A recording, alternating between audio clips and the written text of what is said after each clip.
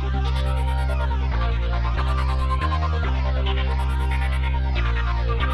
everybody, thanks for coming to another episode of Adventures in Angular. I'm Aaron Frost, the show host, and today on our panel we have B-Love. Hey there.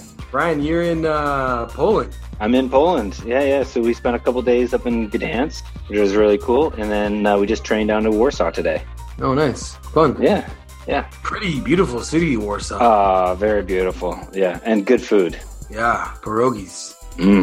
Gotta love it. You know, Mike Ladke and I, we have this real weird karaoke story. Okay. Yeah.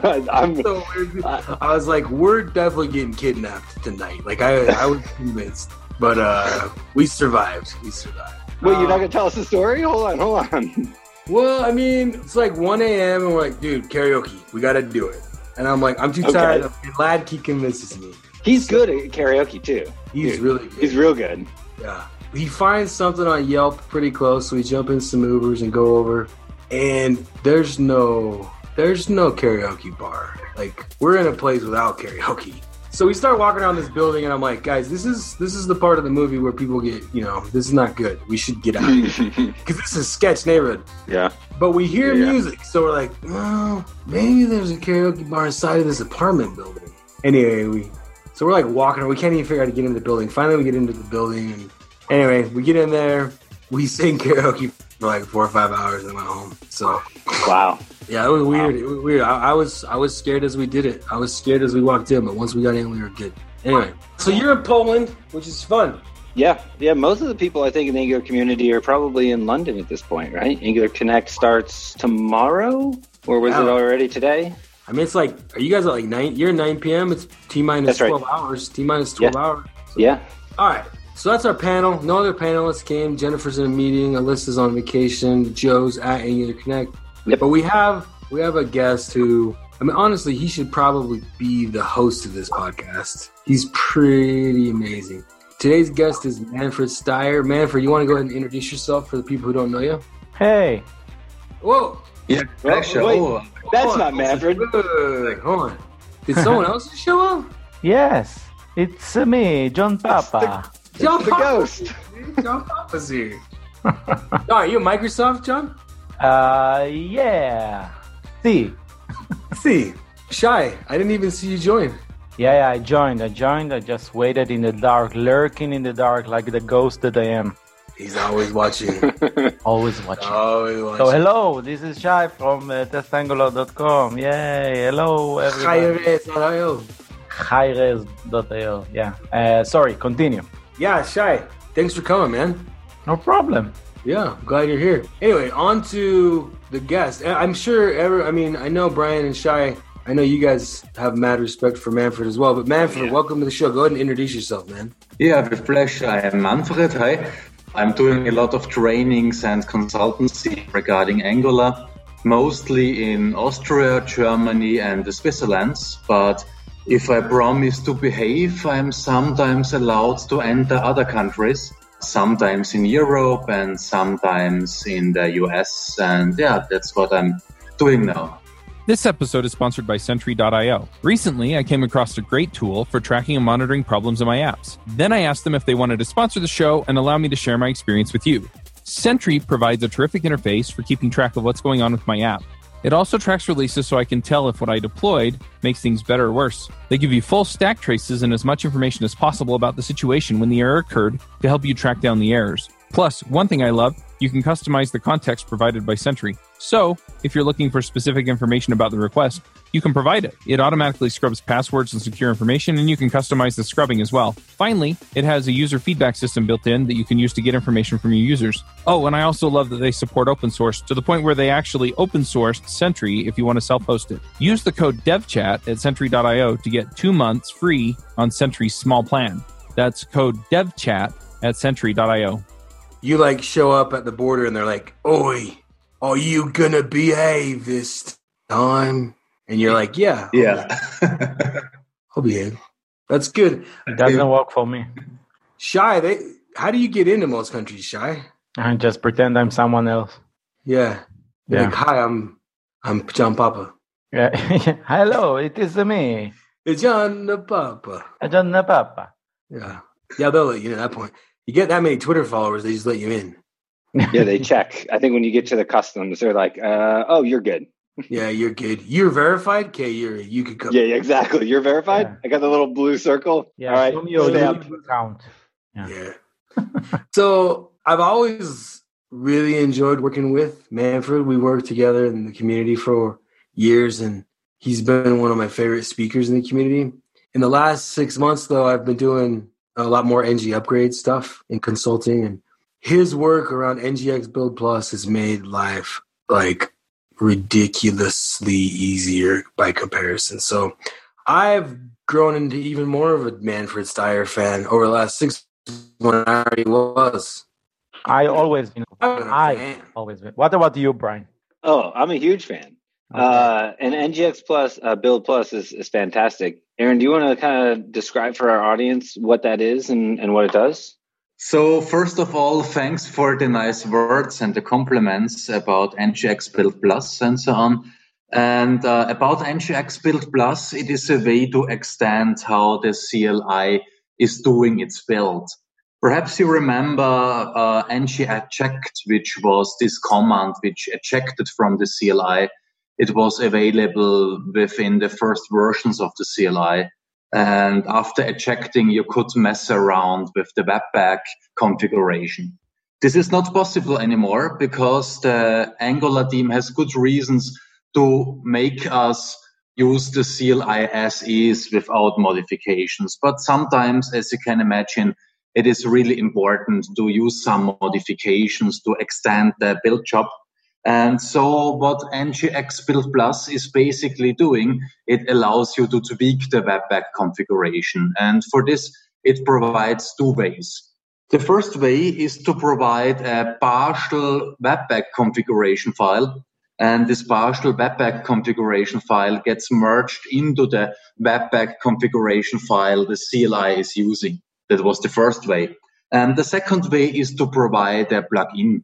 Plugin really sounds dramatically, but at the end of the day, this kind of plugin is just a file providing an object with free methods, and those free methods can mess around with the Webpack configuration and influence how the CLI is doing its build. So this is pretty much what NGX Build Plus is doing, and so it allows for some advanced use cases. If I'm not mistaken, in Angular 8, there was a new feature that came out called differential loading, and it allows me to kind of make a build for my like legacy users that are using IE, just kind of legacy browsers, and then modern browser users. And it allows me to have kind of two builds running to serve two different types of browsers. Is that based on NGX Build Plus? Well, the prototype of it was based upon NGX Build Plus. Okay. I had some time back then, and I have seen that this other single-page application framework, beginning with a V, had implemented this. And as it is open source, I looked it up and I figured out, hey, I can re-implement this with an NGX Build Plus plugin for Angular. And the current version, I helped to implement it, is just baked into the CLI. It's now a part of the so-called builder, of the so-called Webpack builder that is doing the traditional CLI builds. Awesome. Yeah, I think that's awesome. That's one of the cool new features from Angular 8. So thanks for all the work you did on that, man. Yeah, thank you. Yeah, I really learned a lot. When I worked with the CLI team on this. For instance, I learned how they are using Git. You can imagine when it comes to a big open source project, it is important to have nice Git messages, which was not always the case in my former project. So it was really a nice experience to work together with them and to see how they are using specific tools and the mindset they are following. Yeah, that's cool. You've been doing a lot in the community, and right now you're kind of an expert around kind of Angular architecture. Isn't that true? Yeah, I'm doing a lot with architecture. So mainly I'm helping big companies to substructure their big applications so that they are maintainable in long term or sustainable, as you could say. Well, let's talk about that today. And I know Brian and Shai are both experts, and they consult and work on projects where they have to deal with architectural. So let's kind of spend some time diving into that today. Yeah, sounds great. So Manfred, what are your kind of main pain points around Angular architecture, or that you think we should kind of share with the community today? I think we have a lot of Angular applications out there that are not complicated but complex. Complex in the sense of they are big and consist of a lot of entities and forms. If you have such a complex application, for instance, application which manages 800 entities, which I have seen quite often in the area of enterprise development, we need to make sure that we can manage it in long term. We have to make sure that we don't have a lot of regression, where if we change something on the left side, something else on the right side gets damaged. In these cases, I help with some architectural ideas I'm borrowing from domain-driven design, or ideas I'm borrowing from great people like Tom Burleson, who wrote a lot about facades. And Shai Resnick. And Shai Resnick, of course, who has a lot of nice video tutorials on highres.io, I guess. Is that right? No, I didn't want you to mention that, but I just want to say that I'm smart. But of course.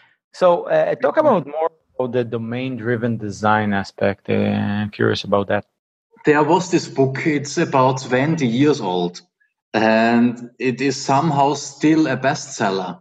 And I really like this, because if I think about my books, they are selling for 2 or 3 years, and then I have to rewrite them because it's full of technical stuff. But somehow they managed to write a book that provides value for several decades. And most people looking into this book say, hey, this book says you have to use a facade, and you have to use entities, and you have to use repositories, and that's it. But the real interesting thing about domain-driven design is in the last chapters of this book. They are calling it strategic domain-driven design. And strategic domain-driven design is mainly about subdividing a big application into subdomains. If you think about a traditional ERP system, you can subdivide it into accounting, into payroll accounting, into cost calculation, and all this other stuff you have in big companies. And then the idea is to model those subdomains separately, completely separately, so that one domain does not need to affect a lot of things of other domains. And first of all, this seems to be awkward, because you want to build one big system, and nevertheless, you model the parts of the system separately. But at the end of the day, it turns out that this leads to less intermingling. If you model everything separately, your parts are not that much intermingled with each other. And that means you don't have that much references to each other, and not that much dependencies. And this is one of the goals, one of the overall goals you have when you want to architect an application that can be maintainable in long term. Because if everything depends on everything else, then changing something is really difficult. I really like where you're going with this, Manfred. So how do we kind of bring this into the Angular world? How are you kind of advising your clients in terms of this domain-driven design and structuring applications? Are we talking about like modules, or are we talking about multiple libraries using something like NX, or what's kind of the solution that you are implementing?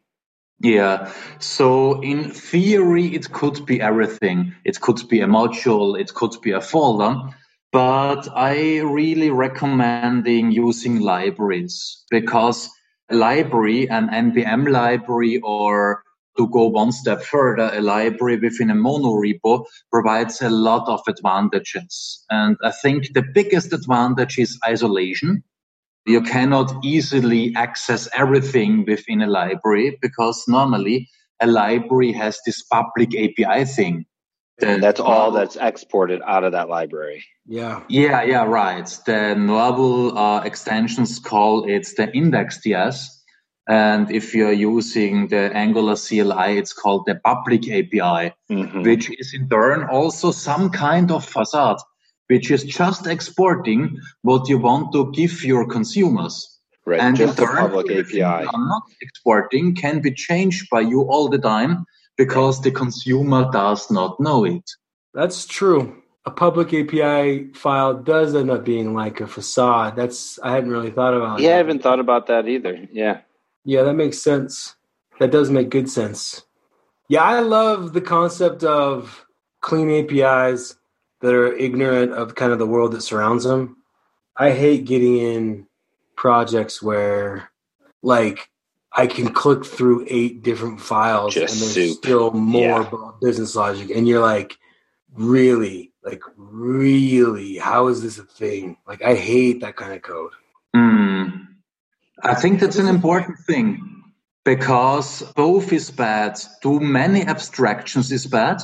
An interface for a class that is pointing to another interface where the implementation is pointing to another interface. And if you have too little abstractions, it is also bad because you cannot easily exchange something. And I really like what you're saying, Frosty, because in my opinion, it is just about finding the right weight, the right amount of indirections and abstractions. So let me ask you a question. As you're doing monorepo with nested library stuff, are you heavily leveraging like Narwhal's NX, or are you just using like the CLI with libraries, or are you using like an alternate solution for these monorepos? What are you kind of approaching? So what I'm recommending today is using NX because it adds a lot of features to the CLI, but at the end of the day, you have a CLI project and it is not as heavyweight as other monorepo solutions. One of my favorite features of NX is to restrict which library is allowed to access which other library. You can say, okay, this library is only allowed to access this other library, but not the other 15 libraries. This all makes sure that you don't end up with a highly coupled system where everything depends on everything else. You can specify that in NX? Yeah, they have that tagging. Isn't that what it's called, Manfred? Yeah. You can define tags for your libraries. And then you can say a library with this tag is only allowed to access libraries with this and that tags. So you can kind of lock it down within your organization, right? So you can say, if you want to use my library, like you have to make an agreement, right, of some sort, and then you enable that through this thing called tagging. Yeah. You are quite free when it comes to defining tags. What I'm doing is I like to define tags to assign each library to a column of my architecture as well as to a row. The column is the subdomain in terms of domain-driven design, and the row is a layer, like a layer that implements use cases with components, or a layer with data access logic, or a layer with utility functions. Can you give me a concrete example of that? I totally heard everything you just said, but can you kind of give me an example of that column and row and what those might actually be? Yeah. So if you think of an ERP system, the column would be the subdomain, for instance, accounting or payroll accounting or cost calculation. And then, of course, you have to substructure each of those domains somehow. You have to substructure payroll accounting. And for this, I'm using layers. And the rule is that each layer is only allowed to access layers below it, but not layers above it. And one layer could be a feature layer, a layer with smart components implementing some use cases. Another layer could be a layer with dump components or a layer with data access logic. And by restricting that each layer is only allowed to use layers below it, in rows below it, if you paint it down to a nice architectural picture, you also make sure that not everything is allowed to use everything else in terms of loosely coupling. Okay. So you mentioned the data access layer. That's one of the, I feel, the most complicated thing in the Angular and front end in general world. So let's talk about, if you can, talk about that, or else anyone else has another question about the layer system and the row. But I'm curious to know, how do you solve that problem, state management? Like, do you use NGRX? Do you use any other solution and such? Is the question for me or general for the audience? Generally for you, but I would, because I already know what Brian and Frosty are doing. But, you know. I know, okay? You know. I know. He knows everything. You know. I'm a ghost. You're looking. Actually, I don't know what Brian is doing, but I know what you are doing. Frosty. I feel safer. I know Frost. He's simple. Yeah, it's simple. He's just using RxJS. So it was directed towards you, Manfred. Mm-hmm. And that was the question. Okay, cool. So I think the first thing we have to figure out is, do we even need a state management solution? There are projects that for sure need one, and there are other projects where a state management solution would be an overkill. And if you have one of those state management or of those projects, it is completely okay to go without a state management solution. You are not a bad person if you don't have a state management library in your project. Oh, no?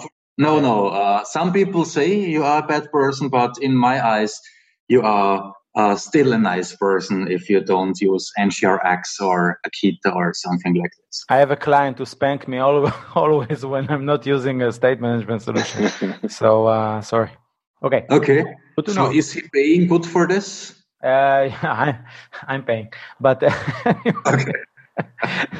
okay. So you don't have to use it if you have like a small application or something like that. But we're talking enterprise here, right? We're talking like big application. Yeah. So I would use a state management solution if you have a lot of state, and if the state needs to be used in a lot of different components. If one component uses state X and another component is also using state X and a third component is also using state X. This is for me the main reason to use a state management library. Because if each and every component is only using its own state, which it needs to remember in terms of routing back and forth, then a simpler approach would be also fitting, like using a facade with a behavior subject or something like this.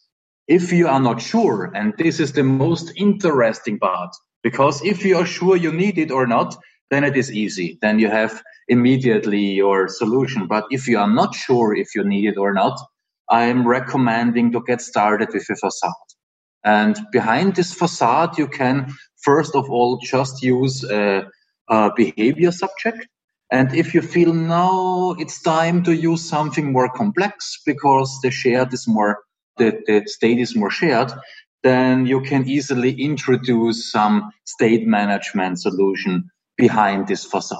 Okay, so just for the listeners, a facade, what I know is when you combine a lot of systems together under a single API, just like jQuery, for example, is a facade, right? Can you give an example in the term, like how would state management facade like that would look like if you need one? Yeah. So I think the person who coined the term facade for this kind of service was Thomas Burleson, and he wrote a nice blog article about this. The facade in this situation is basically an Angular service which provides everything you need for a use case. That means the component implementing the use case only needs to talk with this facade service, with this Angular service.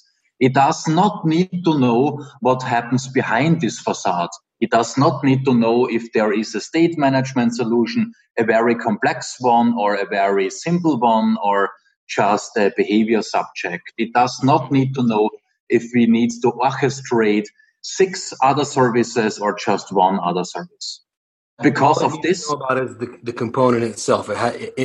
It needs to remain ignorant to everything happening inside of the service. Yeah, that's right.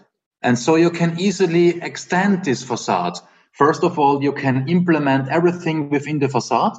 And later, if you feel it's beneficial for your architecture, you could just make the facade to delegate to a state management solution or to this and that other service.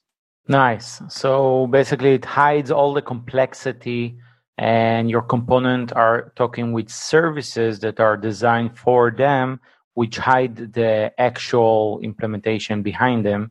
So that way it doesn't matter which way you go, if you go the NGRX route or the Akita route or just plain old behavior subjects, or even just like properties if you don't use ArcGIS. There's a real simple way to write a facade so that if you want to like have simple behavior subjects inside the facade, the component won't know, and then you can totally swap out that behavior subject for, NGX store with entity and everything. And the facade API doesn't change at all, even though the implementation of the code is totally different. None of the consumers of the facade has to change, which is really, really powerful. Really nice.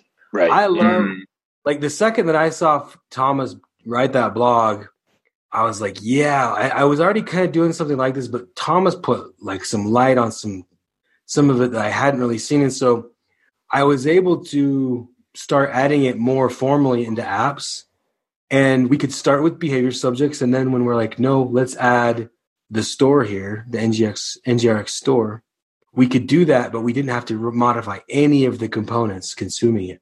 So the way I look at it is, so I'm not sure if the facade is like the best term in that case. It sounds more like, I don't know, a wrapper or an adapter. But it doesn't really matter because I was waiting for someone like you, firstly, for someone to actually write that blog post or like define the pattern or something like that. Because for years I've been arguing that using a global store or a global state everywhere is like an anti-pattern, and we need to chunk up our apps into pieces, which all like know only like the next step and not like everything about the whole architecture of the application. It's funny how someone like takes initiative and write a blog post, and all of a sudden like everybody goes like, yes, that's what I've been saying for years. And we just waited for someone to write that blog post, which is great. And Thomas, by the way, shout out to Thomas, one of the geniuses in our Angular community. So I love this guy. But anyway, yeah, so I'm totally agree. This is a great pattern to use. I think people heard it when you said it. They were waiting for someone like Thomas to say it. Yeah, I'm sure. It's story of my life. Happens every time. Wait, who said that? Guy? Thomas said it? Never mind. Oh, now we get it. This guy's serious. It's like writing tests. Like, you remember, Frosty, when I told you to write tests and you said, nah. If I have time. So Thomas will write a blog post about it, and then he will be. Thomas, tests. All right, I'm in. Let's do it. By the way, Manfred, I'm curious about if we're on a subject of tests, what's your take on that and like dealing with, again, large scale applications and clients who sometimes don't have like, I don't know, the motivation to write them or the budget or the, management approval and stuff like that? Yeah, good question. So I think meanwhile, also a lot of management divisions have found out that writing tests is important, especially if you want to have a sustainable application, because if it is a write once application, then you don't need any test. But if you have to modify it, and this is normally the case, then you have to make sure that your modification does not destroy something that already worked. Question I am always asking is, how do you sleep? How do you sleep if you know you have to change this very aspect of your application? Do you sleep well, or do you have nightmares because you know that something else will break that has not directly something to do with this part you changed? Yeah, my friend Gil Tayar, also a speaker and works at also at a testing company, like refer to it as the I think shaking meter, like how much your hand shakes before you push the code or something like that. Ah, nice. I like it. Yeah. So that was a level 5 shake meter. Yeah. That was a level 5. What's your approach in terms of like let's say the unit tests versus integrated tests and stuff like that? Yeah, different customers see this in a different way. But if they ask me, I would say start with unit tests. Make sure that your tiny units, your components, your services are doing what they are supposed to do. And don't get led by test coverage. It is not a good goal to say, hey, we need to have a test coverage of X, Y, Z%. Think about what can break if I change something, and write a test that assures that if you break something, the test will tell you. Of course, the test coverage is a good tool, but mainly for finding out what shall else be tested and not for reaching a goal. I'm preferring unit tests because, in my opinion, they are more stable. End-to-end test is never that stable than a unit test. But at the end of the day, you need both. You need the unit tests that make sure that the units works, and you need an end-to-end test that makes sure that the overall system works. But I think because an end-to-end test is not that stable, you should go with more unit tests and with a very little amount of end-to-end tests. Hey, are you working on a complex enterprise Angular application? Angular Bootcamp is an intensive 3-day workshop class to learn the basics of Angular through sophisticated techniques for real-world applications. They update the class regularly for the most current Angular, and a lot of the curriculum is also relevant to older versions. Or you can go beyond the 3-day class with help from Oasis Digital, the team behind Angular Bootcamp. They can assist your team or launch your project, including scalability, data flow, state management, service architecture, full stack product design, and a ton more. Or you can contact them for a private class at your location or attend public classes in cities around the US and occasionally in Europe. Online live instructor training is also available at angularbootcamp.com. Have you guys ever used Protractor Flake? No, I've never even heard of it. Nope. I'm on a project right now. It's called Protractor Flake because you know how sometimes tests, to your point, Manfred, the end-to-end tests can be flaky, right? Like maybe they'll pass 50% of the time. You know what I'm saying? And sometimes it's like some weird timing issue or whatever. But if you run it a second time, it will pass. You know what I'm saying? Yeah. People don't really like these end-to-end tests because if they run and they have failures, it's like, well, do I even believe the failures anymore? So the project I'm on, they use Protractor Flake that it will rerun only the failed ones, like up to 4 or 5 times. And then as they pass, it takes them out of the queue. And they almost always pass. I don't think Protractor is as flaky as some people think it is. I've figured out a ways to make these end-to-end tests run pretty reliably, but in the case where it's timed out for some silly reason and you can't make it stop, it'll fail, and then Flake goes, all right, let me try it again. Try it again. If it passes that time, then you're like, okay, I'm good. So these guys are using Protractor Flake, and it's interesting. Awesome, to be honest. Like, it's pretty sweet. It allows you to get a lot of things tested with just one end-to-end test and not have to worry about the flakiness as much. You know? Interesting. First of all, thanks for sharing. I didn't know that too. Second, just to add to what Manfred said, so I'm with you. Like, I'm teaching testing from like the class testing, isolated class testing level This is what I do on Test Angular, and then I move towards more like DOM testing and then integrated testing and stuff like that. Another thing I want to add to what you said is, alongside testing the API, is also using like the test as a design tool. So when you mock out stuff, when you do isolation testing, you're actually designing the next level API. So for example, we talked about facades. So let's say you write a test for a component and you mock out the facade you need for that component. And then you end up, when you finish your test, you end up with the API, the true API you need for that facade, and not just trying to make up stuff that some component might need in the future, which is the YAGNI rule, right? That you ain't gonna need it. You're gonna need it. So that's another.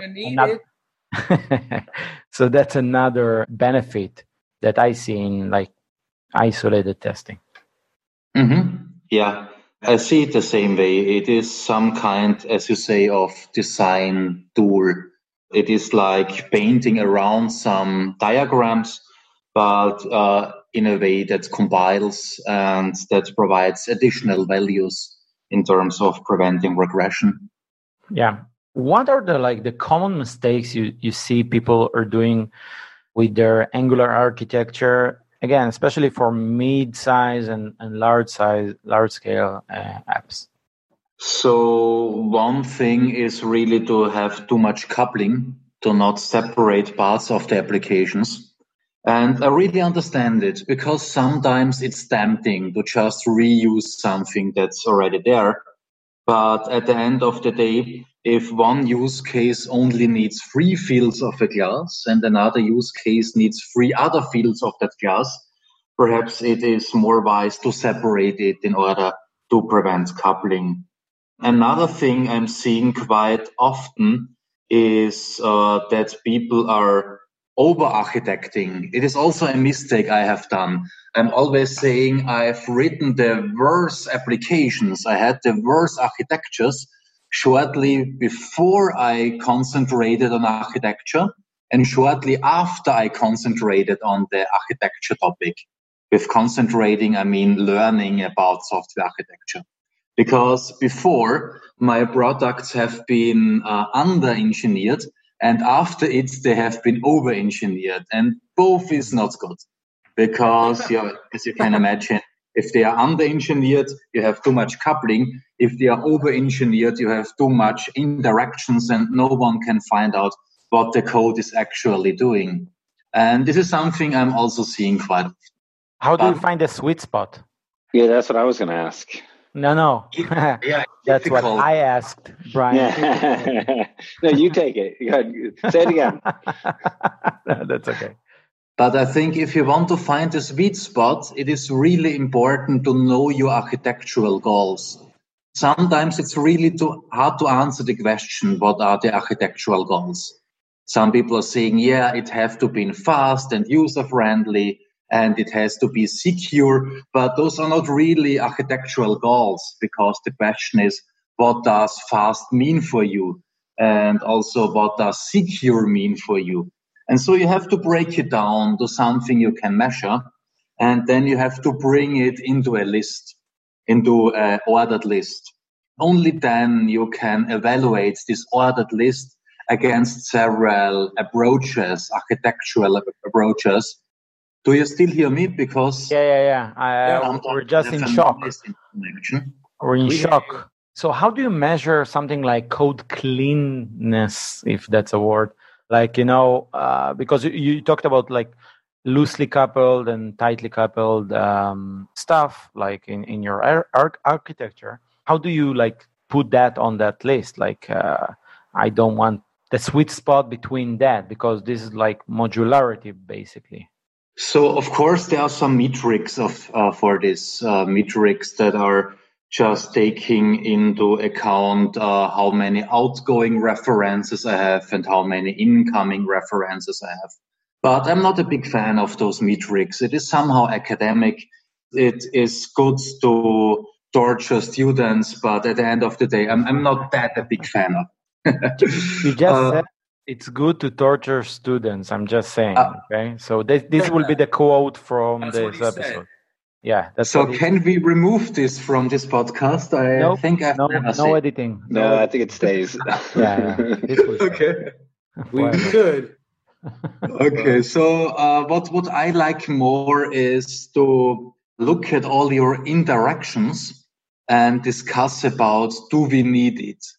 Do we really need this interaction? How likely is it that this part of the application will change afterwards? And if you say, yeah, you are right, it is not that likely that it will change afterwards, then perhaps the interaction is not worth the effort. At least it is not worth the effort now. This is also something you said before, Shai. Sometimes a good architecture, it's good because it allows you to introduce additional stuff later when you really see that you need it. And in order to make this work, you need tests that tell you later that you have not broken everything by introducing another layer of interactions. Yeah, so just for our listeners, the interaction, like an example for that will be like an events sourcing, like CQRS or something like that. Just like something like NGRX, where you put like an event out there and you expect it to react to some side effect from that event, but it's not direct. You don't see like the direct implication. You just like anyone in the system can like throw this event, and you need to track down like the effect of it. It's not just NGRX, but it's any like event mechanism, when you dispatch an event and something happens indirectly. So this is the indirection, like an example for that, right? Yeah, totally. Someone said, I think it was a member of the NGRX team, NGRX is mainly an interaction framework. And if you need those interactions, then it is fine. Then NGRX is a beautiful framework. But if you don't need interactions, it is not a good idea to introduce them just because you've learned it, just because you want to be one of the cool kids. So don't get me wrong. I'm not argumenting against NGRX. I'm just saying use it when you need it and make sure you need it, and only then use it or introduce it step by step, which is also possible. That's a great point, and I'm really happy to hear that. Like we had an episode with Victor Safkin from Nawal, and because Nawal it's one of the tools in the toolchain is NGRX, the recommended tools, and we talked a bit about that, and we said I said that stuff that I like the most about like NGRX is that it's a pattern. So you could teach it in the same way, and people could follow the rules, which is a good thing, especially in large teams. And there are other like downsides, like indirection, for example, which I think is a downside when you don't need it. So I was curious to hear your point. I'm trying to gather like statistics on who thinks what about like always using the same thing or applying considerations to when to use it, when do you need it. And your point about indirection is a very smart one. Like ask yourself, do I need, like I have a downside with indirection. It will be harder to debug. It will be harder to follow the code. I will need to do a lot of searches in my code base to find out who responds to this event or to this action and stuff like that. So know the downsides before you decide on, okay, we're going to adopt an indirection solution. So thanks for that, Manfred. Mm-hmm. Yeah, totally. So at the end of the day, software architecture is for me a cost-benefit calculation. And of course, if the benefits are bigger than the costs, then let's go with it. But otherwise, perhaps we should not introduce it now, perhaps later, but not now. I think that like the whole NGRX team has the same answer, which is use it when you need it, but you don't always need it. And I've even heard Mike on this podcast. Mike has said, Mike Ryan, one of the team lead members, has said, you probably don't need it unless you're in this scenario. And he kind of describes the scenario. So I think generally people agree, like even the NGRX team are agreeing with Manfred's take. And I think that the people like me or Victor are probably wrong where we're like, always use this thing, you know, where Victor's like, always use the store. And I'm like, always use behavior subjects, you know, like. No, you are probably wrong. Victor is right because he's Victor. Victor. No, you can't be on the extremes. You can't be right. And so that's kind of, and I think most people are agreeing with what Manfred's saying, which is, I think, validating for people who are listening and like, man, what do I do? I hear state management. Why are people making such a fuss about where they put an array of things?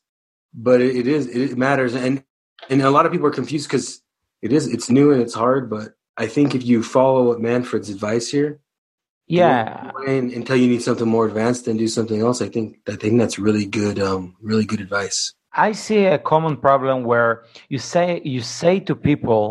tell people, hey, use it when you need it, which is very generic, right? It's very, and for people who are just coming into Angular, they don't have enough experience to know, okay, this is where I need it, right? Yeah, you don't even know how to gauge your need. You're like, exactly. I have to write some code and I can't even gauge the need of either of these options. So exactly, that's why someone to tell me. Exactly. That's why I don't really love to tell, like, newcomers, let's say, use the right tool for the right job because they don't know the tools yet and they don't know the jobs. So it's kind of vague. That's what I've been told when I was starting out, and I was like, always, what the hell are you telling me? Like, what do I do with that? That's why I say, like, the key word here for people who are interested in this is indirection. Okay, understand what indirection is, study it, and then you'll know the benefits and the costs for that. And then you'll know maybe to, even if you choose this solution, to know in the back of your head, like, okay, let's measure it like in 6 months and see if we are in the right place or not. And try to use stuff like facades or adapters to shield you from bad architectural decisions. That way, even if you chose the wrong, let's say, tool for the job that you needed, you can still save your, application, okay, in an easier way than if you are coupling everything together. So learn about indirection, adapters, the facade, the blog post by Thomas Burleson, and all that stuff. Yeah, I agree with that. Well, I don't want to turn this into a state management show, so I'm not going to say anything. I do that every time, so I'm going to shut up and let Manfred. By the way, Manfred, you said that there was another mistake, and I cut you off talking about the indirection stuff. But you said that there's another common mistake people are doing with architecture. Oh yeah, something I'm seeing is that people tend to write very chatty applications that are sending thousands of requests to the backend. And of course, this will obviously influence your performance in a bad way. And perhaps you don't see it at first because you test it locally and everything is smooth. And then you put it into production and then you see, okay, with these network connections, it is really a disadvantage if I have to do all those network requests. Yep, I agree. That's a hard one because, like, when I've worked with teams, sometimes the teams are organized in front-end, back-end separation. So the back-end team isn't the same guy writing the code as the front-end, the same person, sorry. And the front-end team ends up feeling like their hands are tied. And so they end up making 4 or 2 or 3 back-end calls when they should be able to say to the back-end team, oi, give me a put it all together. Oi. Yeah. Oi. One thing I try and coach teams on when I work with them is I teach them the word for what that is. And that word it's an affordance. So anytime you write additional code to mask a weakness somewhere else, that's called an affordance. And the most common affordance, at least for front-end developers, is when there's a piece of functionality that should happen on the server, but we code it up on the front end. And these affordances go largely hidden at companies where you only have one front end, meaning you don't have an Android and an iOS and a web app. You only have one web app. You're able to, and irresponsibly so, you're able to make all these affordances for weaknesses and shortcomings in your backend. But when you work at a company that has an Android app and an iOS app and maybe some Windows console apps and a web app, now all of a sudden, if you make an affordance, the other apps are all going to have to make the same affordance. So you're actually costing the company a ton of money by not reappropriating that responsibility back to the backend. And the result is chatty applications, which is what Manfred's saying. So I realize developers don't always have control to fix these bad and shortcomings in their APIs. So I just teach them the words affordance so that they can use those words with their manager and say, hey, this is an affordance that shouldn't exist in the front end. It should exist on the back end. I'm making it, but ultimately the code belongs over there. You know what I'm saying? Mm-hmm. And when you teach it like that, then the team has a little bit more power to push back and get their APIs redesigned. But I agree with Manfred. I see this all the time, and it's not cut and dry on how you deal with it, though. Mm-hmm. Totally. And then it depends upon who has the power. In some companies, the front-end people have more power. And in other companies, it is mostly the case in traditional companies, banks, insurances, the back-end people have the power because they are protecting what the company is good at, namely the business rules. And they are most of the time implemented on the server side. Yeah, that's I've seen the same kind of thing. And it's just you have to embrace the chaos sometimes, unfortunately. And fortunately, for Angular apps, we have RxJS makes all this mayhem pretty simple. It's like switch mapping between 2 or 3 calls.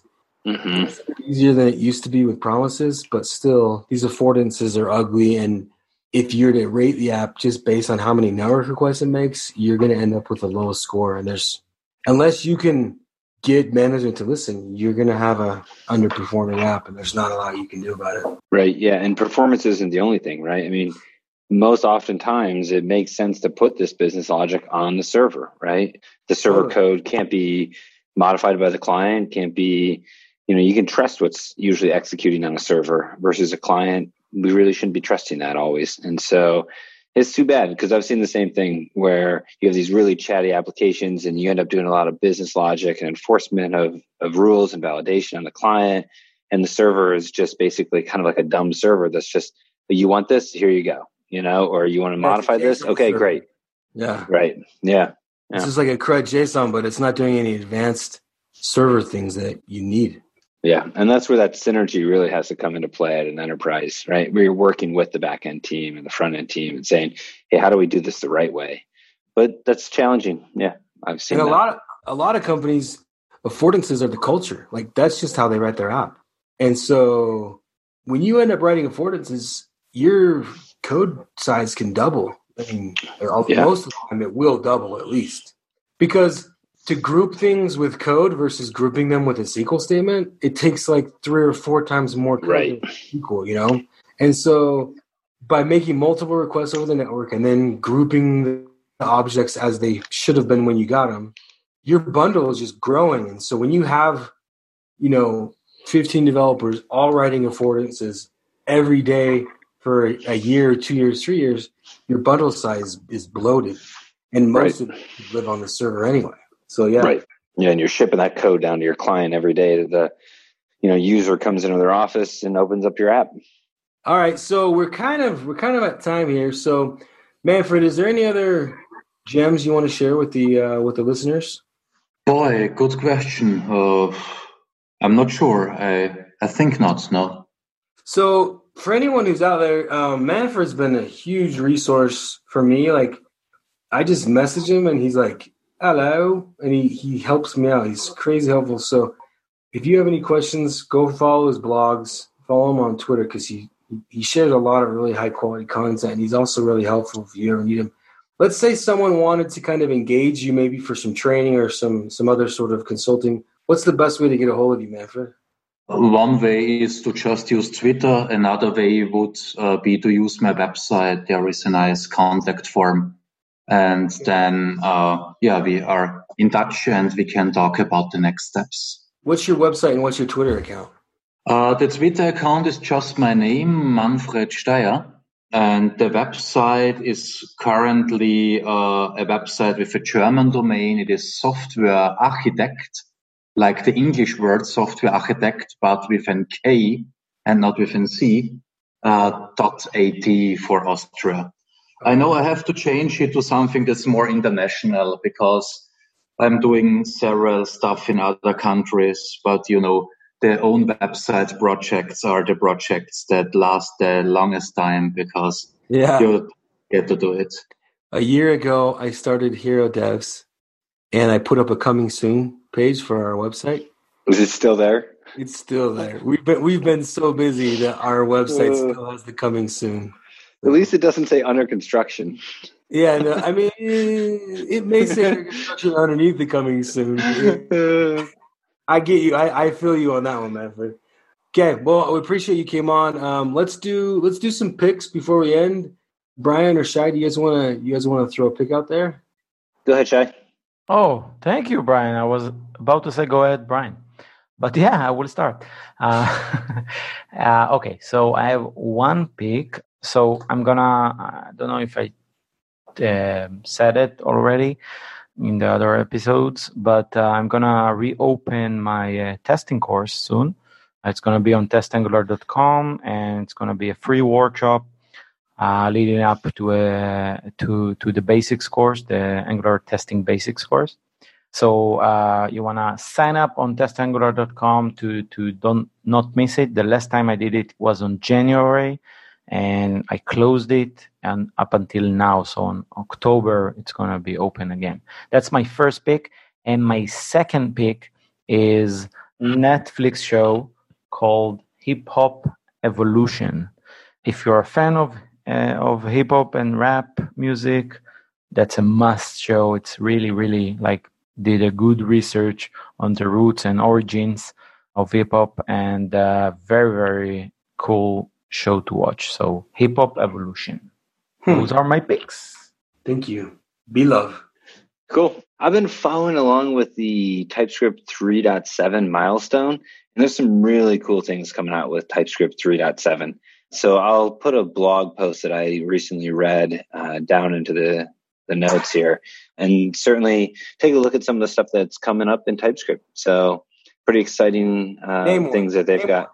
So there's a couple of them, but one of them is null coalescing, right? Oh, so do you know, when you do say you want a default value of something, you do const first name equals value, maybe the user provides, and then you do space and then or two pipes space and then some default value or whatever, a placeholder, right?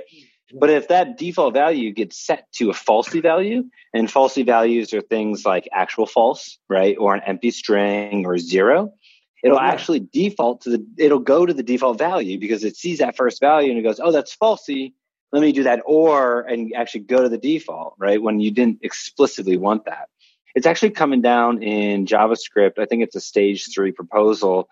So there's going to be a new syntax where you're going to use double question marks, right? So you're going to do that same const first name equals value, but then instead of 2 pipe symbols, right? So that or, you're going to do question mark, and then you're going to do your default value. And it's going to say the difference there is it's only if it's null or undefined, then it'll go to the default value. But if you explicitly set that to an empty string or to 0 or some other falsy value, it'll use that first falsy value. So that's one of the first things that I saw that I was like, oh, that's really cool. And that's bit me a couple times in the past. So they're still working on it. It's not finalized, but I've been kind of following along. And it's exciting to see some of the new features that are coming down the pipe. That's cool, man. Doesn't CoffeeScript already have that? Oh, geez, CoffeeScript. I hate to say it, but I actually wrote CoffeeScript oh my gosh, it was 4 years ago. Don't be a hater. Don't be. I'm not hating. No, I'm not hating. I'm just I don't know if it was the best decision at the time. A lot of the cool stuff from JavaScript only came because CoffeeScript proved it out. Yep. Yeah. The thing I didn't like about CoffeeScript was it was like Python, where like it was all based on like block and indentation, right? Is that right? If I recall, yeah, like, white space. It was all what? Yeah, you could drop all the brackets and everything. It was cool at the time, but no, I haven't written CoffeeScript in a long time. It was innovative. It was. Yeah. It was. Yeah, truly. I thought it was. So, I'm side remark. What? I thought it was. Well, anyway. I thought it was. Yeah, exactly. So, but I mean, are you writing CoffeeScript today, Frosty? No. Okay. Yeah. I was just trolling. That's part of the job as the host, one of the panelists, bro. Of course. Okay. But also respecting. I was respectful trolling because CoffeeScript did give us a lot of cool stuff. It did. It did. Yeah, that was serious. Tip of the hat. All right. So Jennifer Waddell had picked this a little while ago. And so I looked into it and I have to agree. So I'm going to pick Taylor Swift's album Lover. It's pretty cool.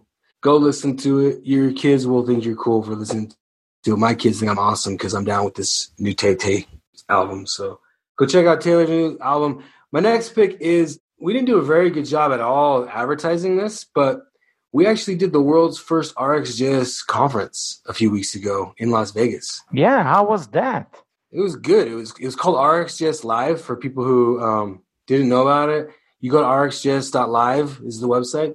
So we're currently getting the talk videos kind of put together with like an intro video and an outro video and like syncing the audio with the screen capture and stuff. So the videos will be up shortly, but it was really, really successful. Awesome. We had React with RxJS, with Angular with RxJS. We had just animations with RxJS, like so no frameworks, just code with RxJS.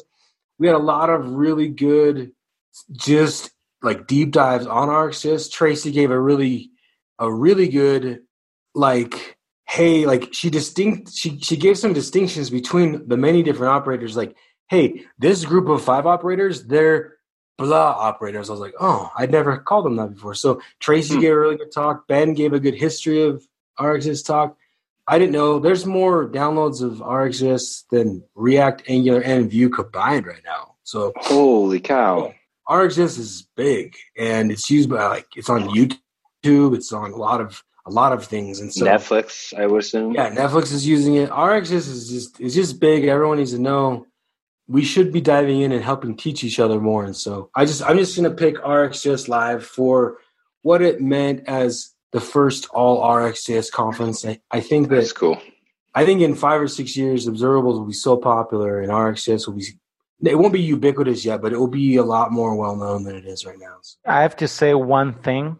So a few episodes a while back, we talked about RxJS, and you said, I think it was I don't remember now, but you said to watch your Twitch episode about RxJS, how you implement RxJS edit to a project, and I saw that, and it was really great. And one thing that I really, really liked about it was you demonstrated real good reactivity. Let's say you change one property, and so basically what you showed, you didn't call it that, but this is like what like it was computed values, right? So you change one value and all of the others are being like automatically calculated by that change. So the change chain, let's say, that was really, really great demonstration of the power of RxJS and the use cases you would need that. So that changed my mind a little bit about the Rx, and thank you for that. That was a fun Twitch. They're really fun, and I've reworked it a couple times, and it's actually a really successful training that I give often, and it does a really good job. Like, you have no idea how big of a compliment it is to have you say that, Shai, just because it wasn't complicated, right? Like, it was pretty simple. Yeah. If that kind of a thing can teach someone like you, like, that's a compliment to me, like, because it is a hard concept. And if something that simple is like, hey, Shai, who's really smart, this helped him get over the idea of some of these things, like it helped him through it, then that's what I'm aiming for. Because for me, learning how to reactive code was probably the hardest thing I had to learn in the last 2 or 3 years. So thank you. But yeah, I'm glad that you clarified the computed properties thing. I'm gonna have to work that into the next time I give that conversation. Yeah, that was basically. So I've been saying for a long time, like how Mobix is a great solution. If we could have something like that in Angular, it will be much easier than having to know what switch map is. Okay. Yes. Yeah. But we don't. Maybe with Ivy we'll have a way with render, or the render function, render component, or something like that.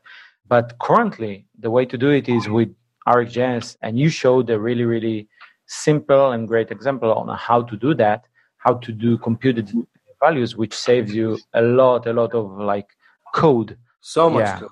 Yeah. People ask me, they're like, Frost, why do you say you write less code with Rx? And I'm like, I rewrote some functionality, and the pull requests are dramatic.